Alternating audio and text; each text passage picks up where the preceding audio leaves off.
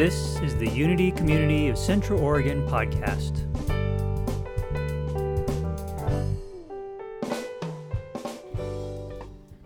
That was a fun game, two truths and a lie. Whenever we've played that and you have to, which one of these could be a lie, right? Whenever we've played that. But today I'm talking about it in terms of beliefs that we have. So one of those beliefs is a lie. Life, love, lack.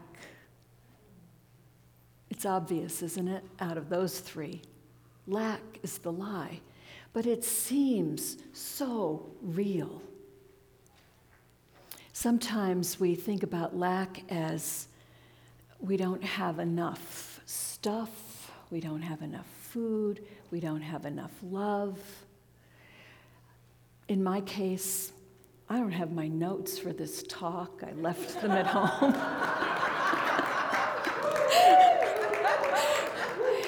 The truth is, if you know me, if I bring notes, I set them down and then forget to look at them. But still, it would have been nice. I took a lot of time writing down all these notes and ideas that I had. So, am I lacking? No, I'm not lacking because I am not something outside of me. We have this consumer idea in our culture that there's something outside of us that is going to make us well. It's going to be some medicine, it's going to be some pumpkin pie, it's going to be a new outfit, it's going to be a boyfriend, whatever it might be. It's out there on the metaphysical shelves of Costco, and all we have to do is go out there and get it and bring it home, and we'll be good. But that's not true. What is out there is an illusion. Now, on the physical plane, let me make this really clear. On the physical plane, these bodies appear to be quite real. The food that we need, that we put in our mouth, is quite real. Our conditions of health, the number of people sitting in our homes with us, all of that is real on the physical plane. And so, if I say to you it's an illusion, this doesn't feel very elusive. It feels very solid.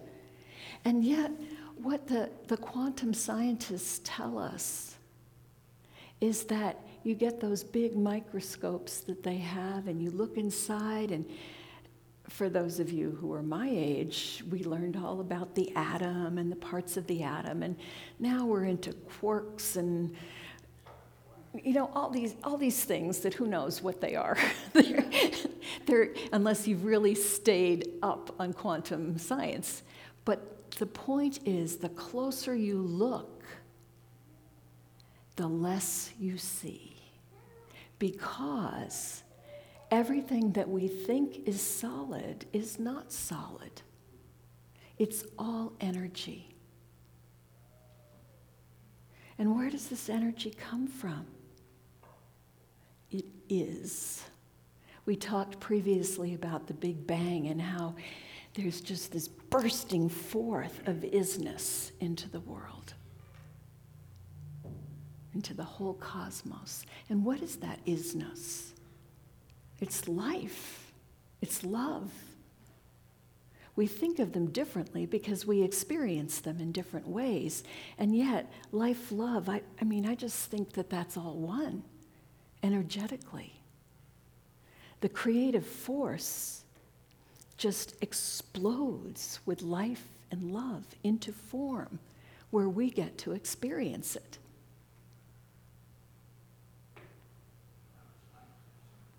So, when we have experiences that appear to be lacking,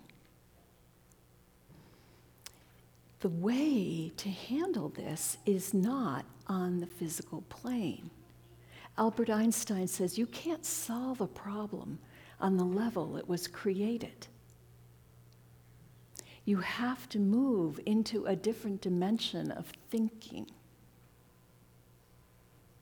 You have to take yourself from the seeming real to the truly real. And this is where life and love are the reigning powers. They're not the only powers, but they're two that are prominent. Charles Fillmore talked about the 12 powers. This was something he learned from Emma Curtis Hopkins, who was the teacher of teachers back in the New Thought days when that was all coming up. And these are powers that are innate to existence, that we can tap into at any moment. One of them is wisdom. So standing here without my notes, wisdom is handy. But we all have that. When you think about, oh, what am I going to do? What am I going to do? I don't know what to do. That's illusion. Tune in to the truth of you. And the wisdom is right there in all its fullness. We are a walking cornucopia of power. We are life and love incarnate. In Unity, we teach technologies that allow us to step from that place of lack and illusion into our full power. One of them is meditation. And there are many ways to meditate, but when I say the word meditation, I don't know how it is for you, but even though I've taught the class numerous times on all these ways to meditate, I don't feel like I'm great at meditating. It's like, yeah, I do know how to do it. I should do it more. I hear these people who have these awesome cosmic meditations, and I compare myself, and there I am in the world of lack, thinking there's something wrong with me. How can I get up here and teach anything if I'm not superb at that? Well, I'm doing it. You're listening.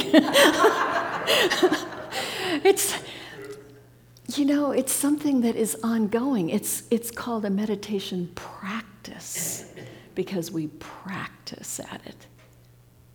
And some of us have that gift more honed than others.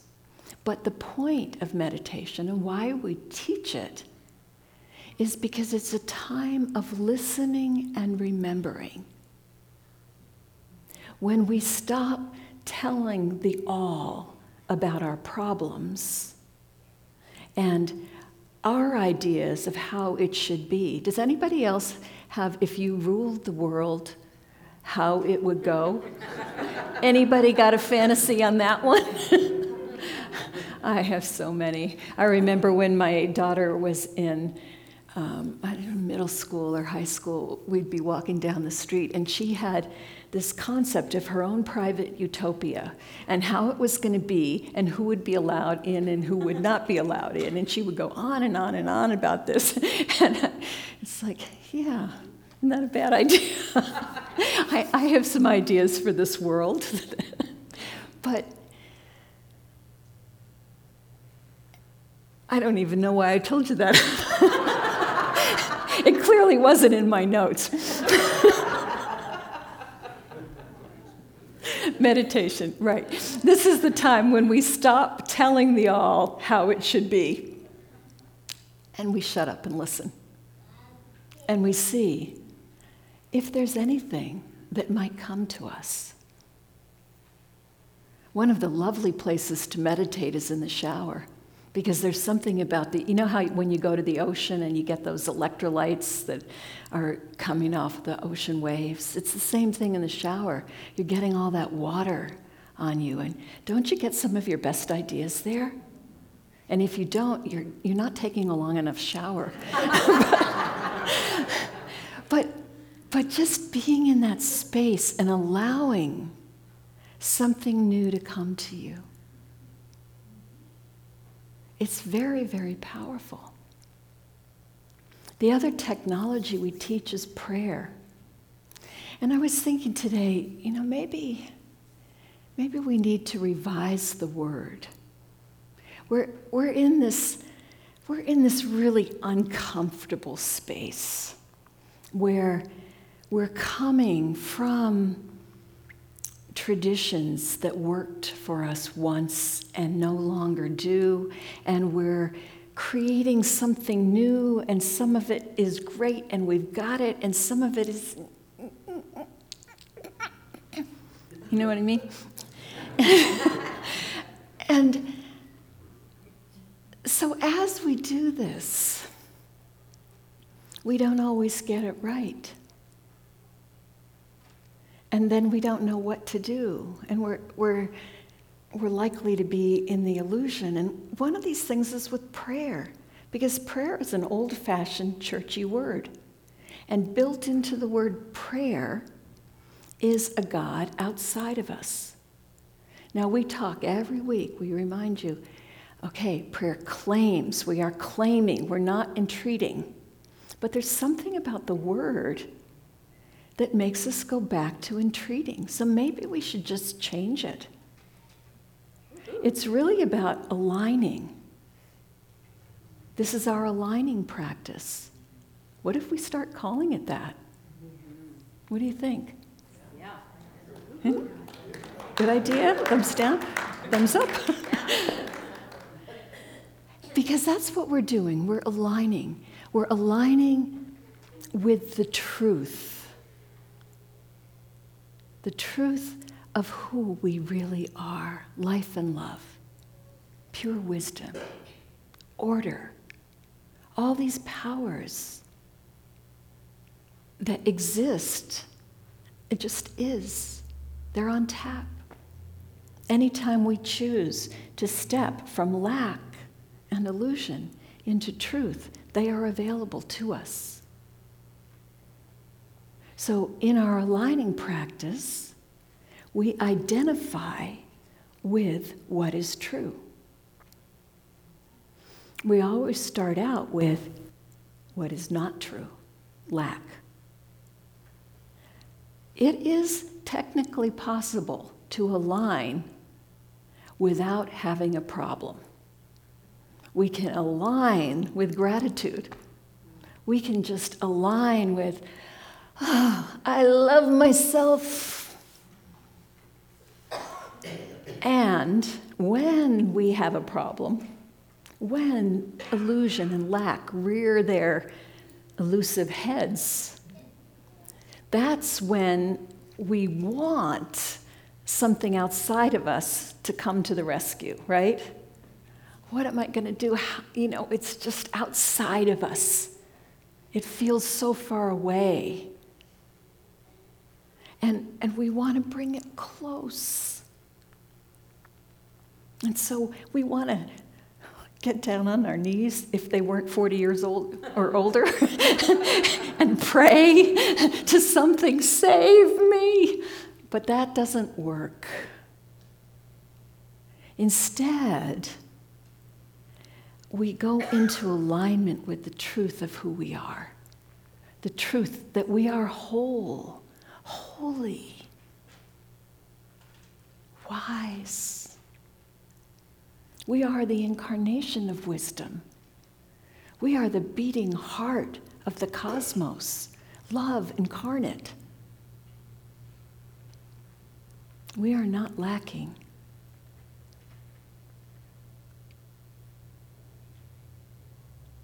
When we get into that place of alignment, miracles can happen. But they don't always happen in our time frame. They don't always happen exactly as we placed the order. But when they are in alignment with our truth, they have to happen because they're never not true. I'll give you an example. I have one of my daughters decided that her sister is not a good person for her to be around. And this has caused tremendous heartache in my family. I come from a family of 8 kids, and so there was, around the table, there was always a big gathering just because it was us. We might have been arguing with each other, we probably were, but it still was a big gathering. And that's what feels right to me. And so I've had to adapt to that and have, okay, this Christmas is over here, and this Christmas is over there, and it just, it's not the way I would prefer. I have these children that I've given birth to, that I've raised, that I love, who are not speaking to each other. And it's so hard. And I have done a lot of praying for that, and it felt outside of me. And one day I had a dream or a meditation, or I don't even remember what it was, but I saw that they were just sitting together, just chatting about whatever.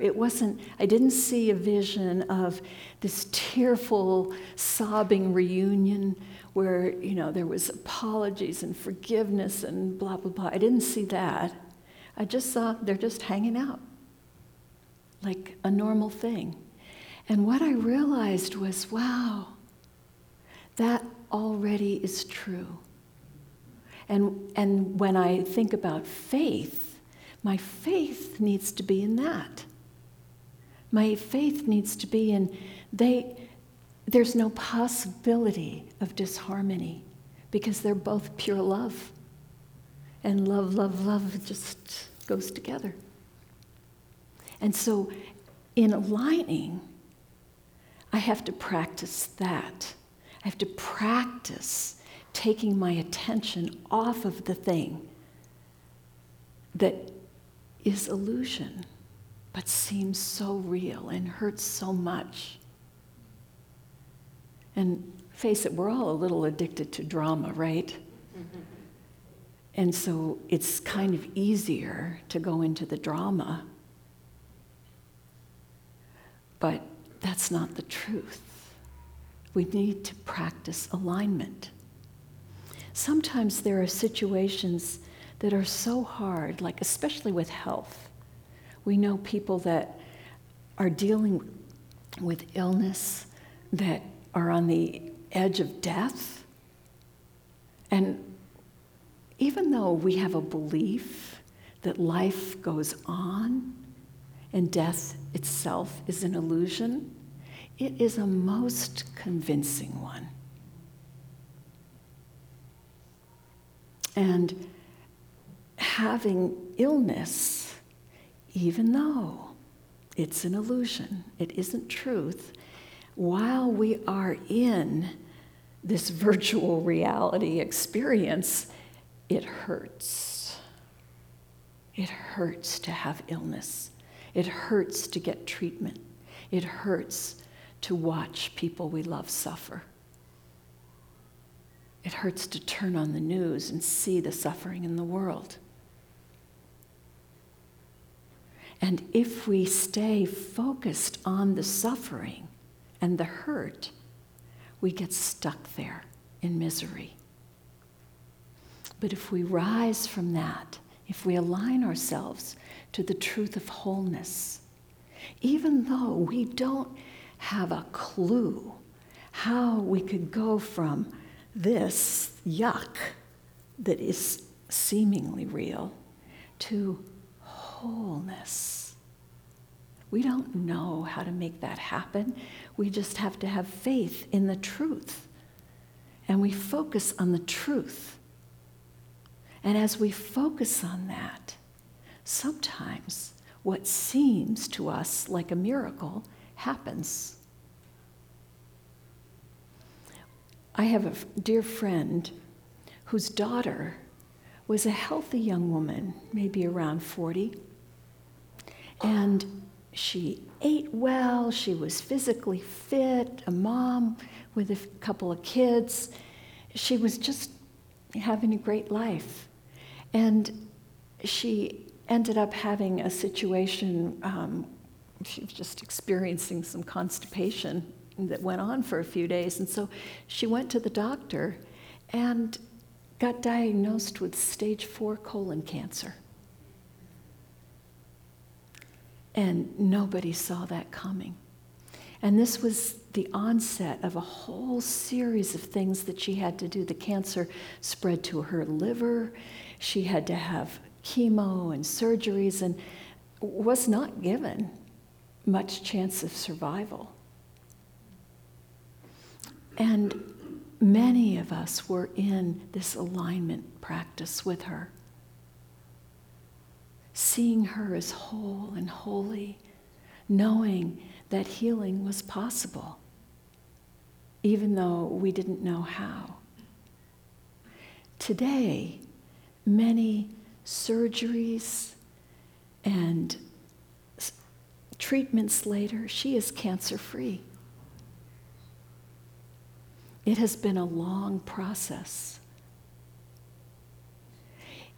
In the process of doing that, something that my friend didn't know if it was possible, this young woman found a connection to the spirit realm, the invisible realm, that she did not believe in. The mother and daughter couldn't have conversations about this kind of stuff because she didn't believe it at all. But today, she understands the power of our thoughts, and that where we put our thoughts makes a huge difference in what we experience.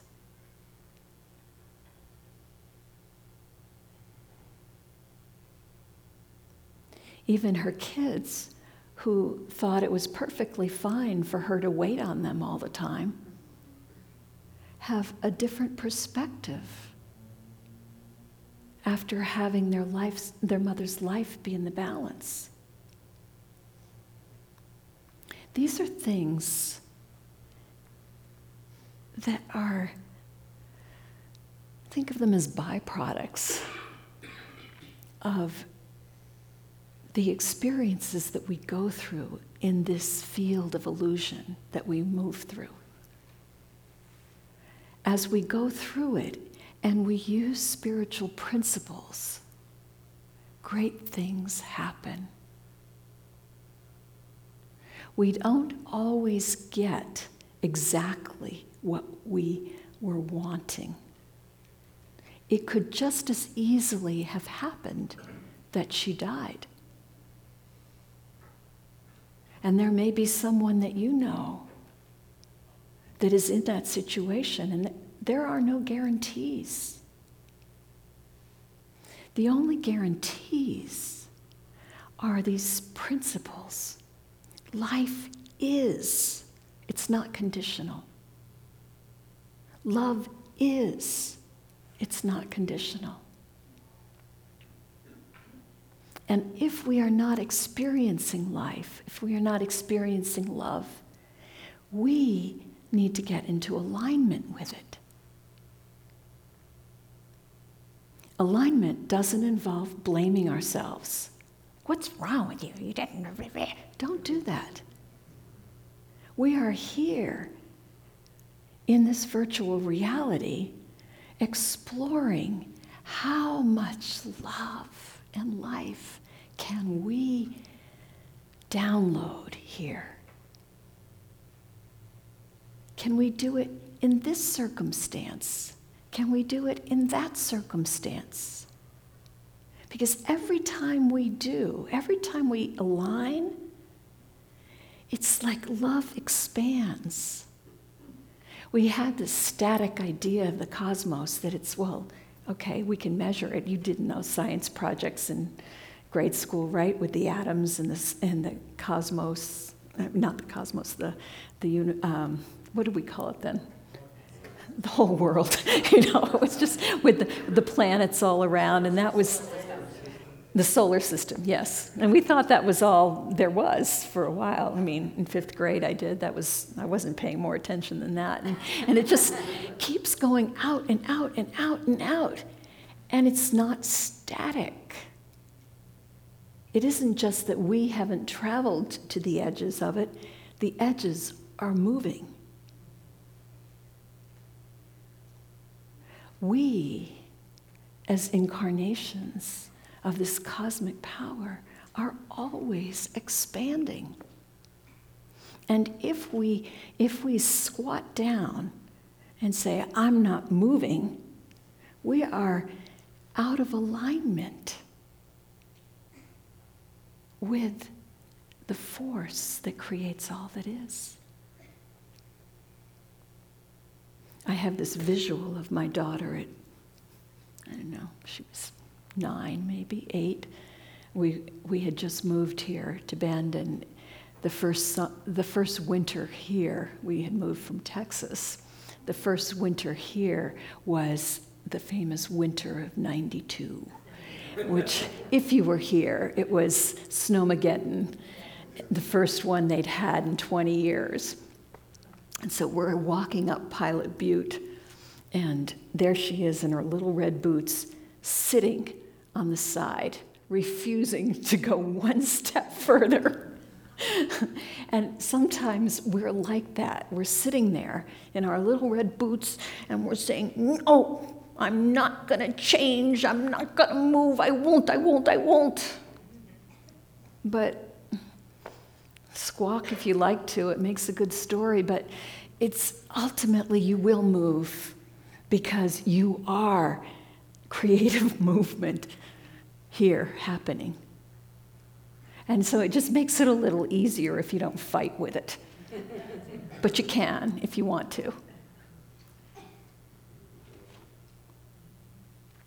As we come together in spiritual community, we make it more possible for each other to align and to expand in love with ease.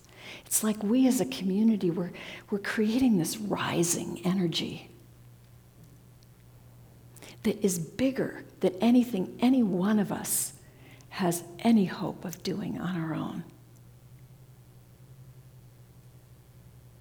I'm sure that everyone in this room is either currently or recently, or maybe soon to be, facing something that you don't like and you don't know what to do with, right? It's how it works. But if we all hold the knowing that we are life, we are love, we are wisdom, everything is order in our lives. We hold all of that. We know it together. We create a field. We create a vibrational field, and it's easier to tap into for everyone. Do you remember that book, The 100th Monkey? How many of you have read that book? So it was a book basically about how these monkeys learned to wash their yams and on these islands. And then suddenly on these other islands where there was no one to teach them how to wash yams, they started washing yams. And I think the book has since been debunked as factual. but it was expressing a reality that is truth. That when ideas are accessed from truth, and they are out there in the cosmos, they're easier for the others to access. It's a vibrational field, and a vibrational field is not something static. It's something that we feed with our energy. And then we are nourished by it. And so we're all together. So if I'm doing a crappy job of meditating, but you're doing a fantastic job, then it's easier for me because you have fed the field. If I'm sitting in front of a situation that I'm feeling hopeless about, that hope is in the field because all of you put it there. And I get nourished by it. And this is the world that we are stepping into. As each one of us does our individual practices, as each one of us is changing our own lives by focusing on what is good and true, we together are creating this beautiful community, this new world that we've seen only in our dreams is coming forth because we are doing it as a community. It's not something we can create all by ourselves. We need one another. We need one another. And I know there are other things that you could be doing on a Sunday morning. And yet, when you take the time and you bring yourselves and your big hearts and you come here, you are creating something energetically. And we know, we all feel it. We feel it here. And even for those of you who are watching online, because I know I've been the one watching online, we can feel there's something here.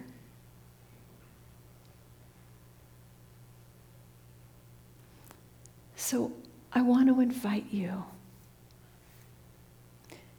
to make this collective commitment to an alignment practice where we step away from the illusion. And at the end of the service, when there are alignment leaders standing up here, I'm going to have to print new forms and everything. Change it just isn't easy. And they're going to say, there she goes again with her big mouth, and now we got to do this. No, they're not going to do that. Nobody's like that here.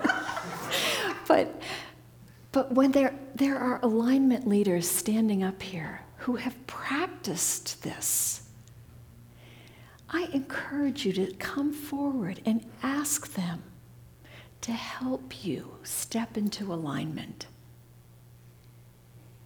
Because it isn't easy for any of us. And we're not supposed to do it alone.